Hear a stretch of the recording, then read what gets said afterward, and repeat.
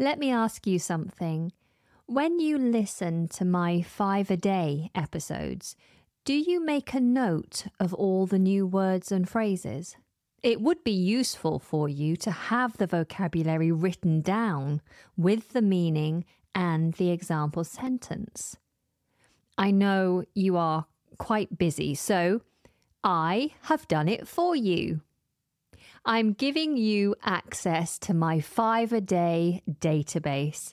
This is a Google spreadsheet with all the vocabulary covered from the very beginning of the 5 a day series, and it's constantly updated.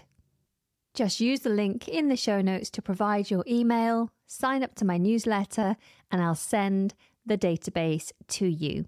Enjoy! Hello and welcome to the English Like a Native podcast. I'm your very ordinary English girl, Anna, and I'm going to be giving you some very ordinary English, peppered with some interesting words and phrases. Okay, so this is the kind of English that you'll hear spoken in the UK. So forget the grammar rules, forget the textbooks, just listen and enjoy. Now, if you are watching this on YouTube, then read along with me and try to pay attention to the words and phrases that I've highlighted for you.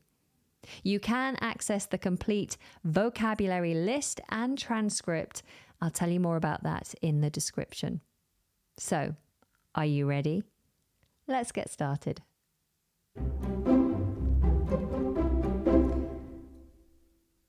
I came in for a coffee. If you're having a coffee, then you're not expected to be doing anything else. So I suppose what I really came in for was just that, to be not doing anything. It was both a part of the daily grind as well as an escape from it. I always came to the en route cafe. How ironic. En route. To where exactly? Every day I saw the same sign over the cake counter there. Serve yourself. It's a piece of cake. I couldn't avoid looking at it, and I always felt disappointed that it was still there. The first time I noticed the sign wasn't the first time I came in, but ever since then, it's been right there in my eye line like a sty. I was in the doldrums for sure. Catch-22. Exhausted by routine and therefore too tired to do anything but follow it. One of those people who are aware that there is a problem but never dare to change because it's better the devil you know. Perhaps that's why I always fixed my eyes on that stupid sign. Comforting familiarity. Still, familiarity breeds contempt, they say. There was a silver lining to this cloud, though. The coffee. Especially the espressos. Small, strong shots, large, mild ones, you name it, they do it. Expensive as they are, they're about the only thing that I'm willing to walk for these days. Chained to a desk normally. True enough, I bring my laptop with me, but I never take it out unless I see someone else from the office here. The baristas were busy as ever behind another sign. Wake up and smell the coffee. Then buy one. At least the signs were handmade and not just lifted down from the piles in those cavernous shops where you seem to feel so guilty about going in that you have to buy approximately 15 unnecessary items to prove to yourself that you really needed to be there. I found myself smiling at the idea of someone making a sign reading, "Sign here." But I knew that it wasn't really funny. At least I felt in a better mood. Like that laughter therapy that I heard about where people feel better by forcing themselves to laugh. Typical of me that I could only muster a smile, no sound. Easier said than done. It was time to get up and go, although that was something that I truly lacked. Get up and go. A penny for your thoughts. Though seemingly distant, I became aware that these words were actually being addressed to me. There was someone I didn't know from Adam sitting at my table now trying to engage me. I wiggled my hand in his general direction and shook my head as if it weren't correctly positioned above my shoulders and I needed to settle it into place, and got out of there like a bat out of hell.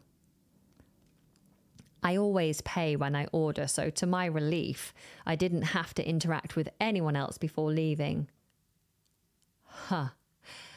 Out of the frying pan and into the fire, I realised as I was heading back to work. Work! Christ on a bike, my laptop, in the cafe. Oh, I would have to go back. Why didn't Mr. Nosy Parker tell me? Perhaps it was a trick to scare me away so he could steal it.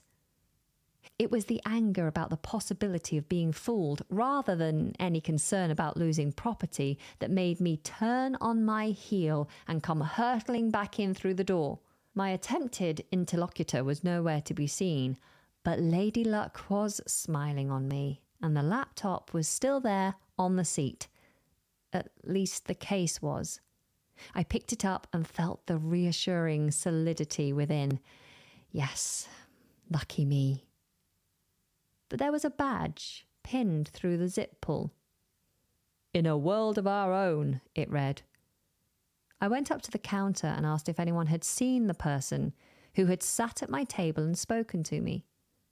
Turns out he spends his time interviewing people on their own and uploads the videos online. Didn't I know? He's often in here. Easy targets. People in their own worlds in public, never any problems. Leave him to it. Don't want any bad publicity. Was I going to be on this channel then? How could he have filmed me? I didn't see any camera or mobile, but maybe there were accomplices. I felt as sick as a dog right then and there at the mere thought of it. And yet, of course, just like with the cake sign at En route, I wanted to look. The channel was blocked at work, but I took my laptop out of its case and started to tether it to my mobile. Except it wasn't my laptop.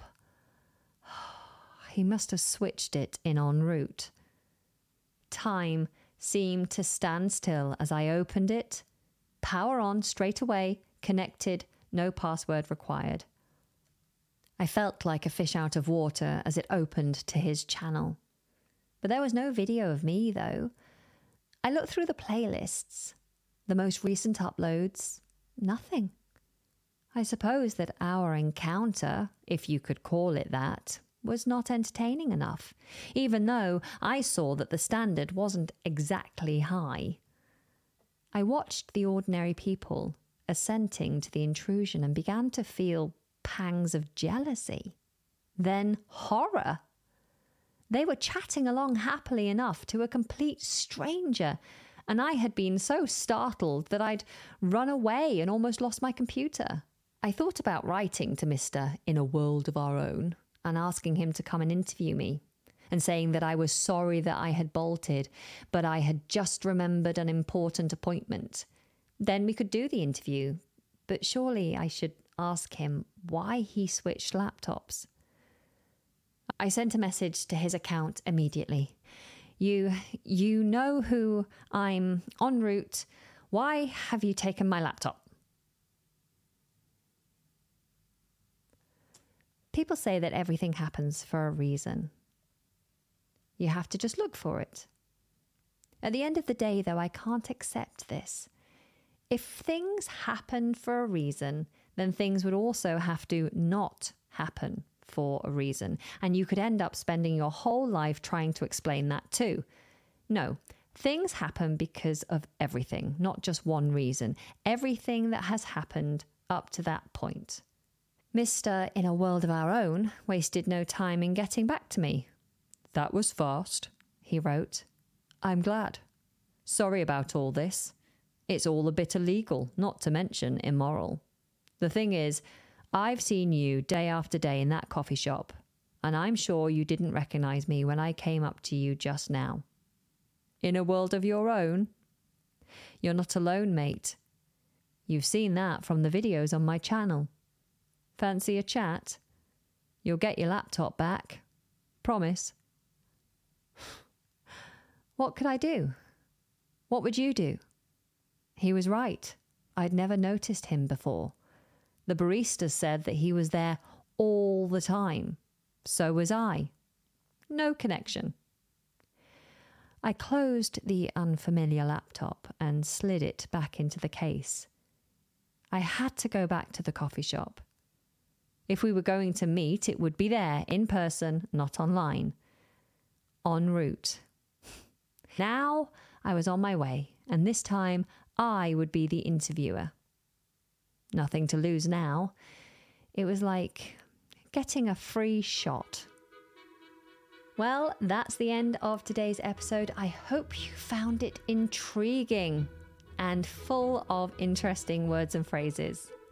Until next time, take very good care and goodbye.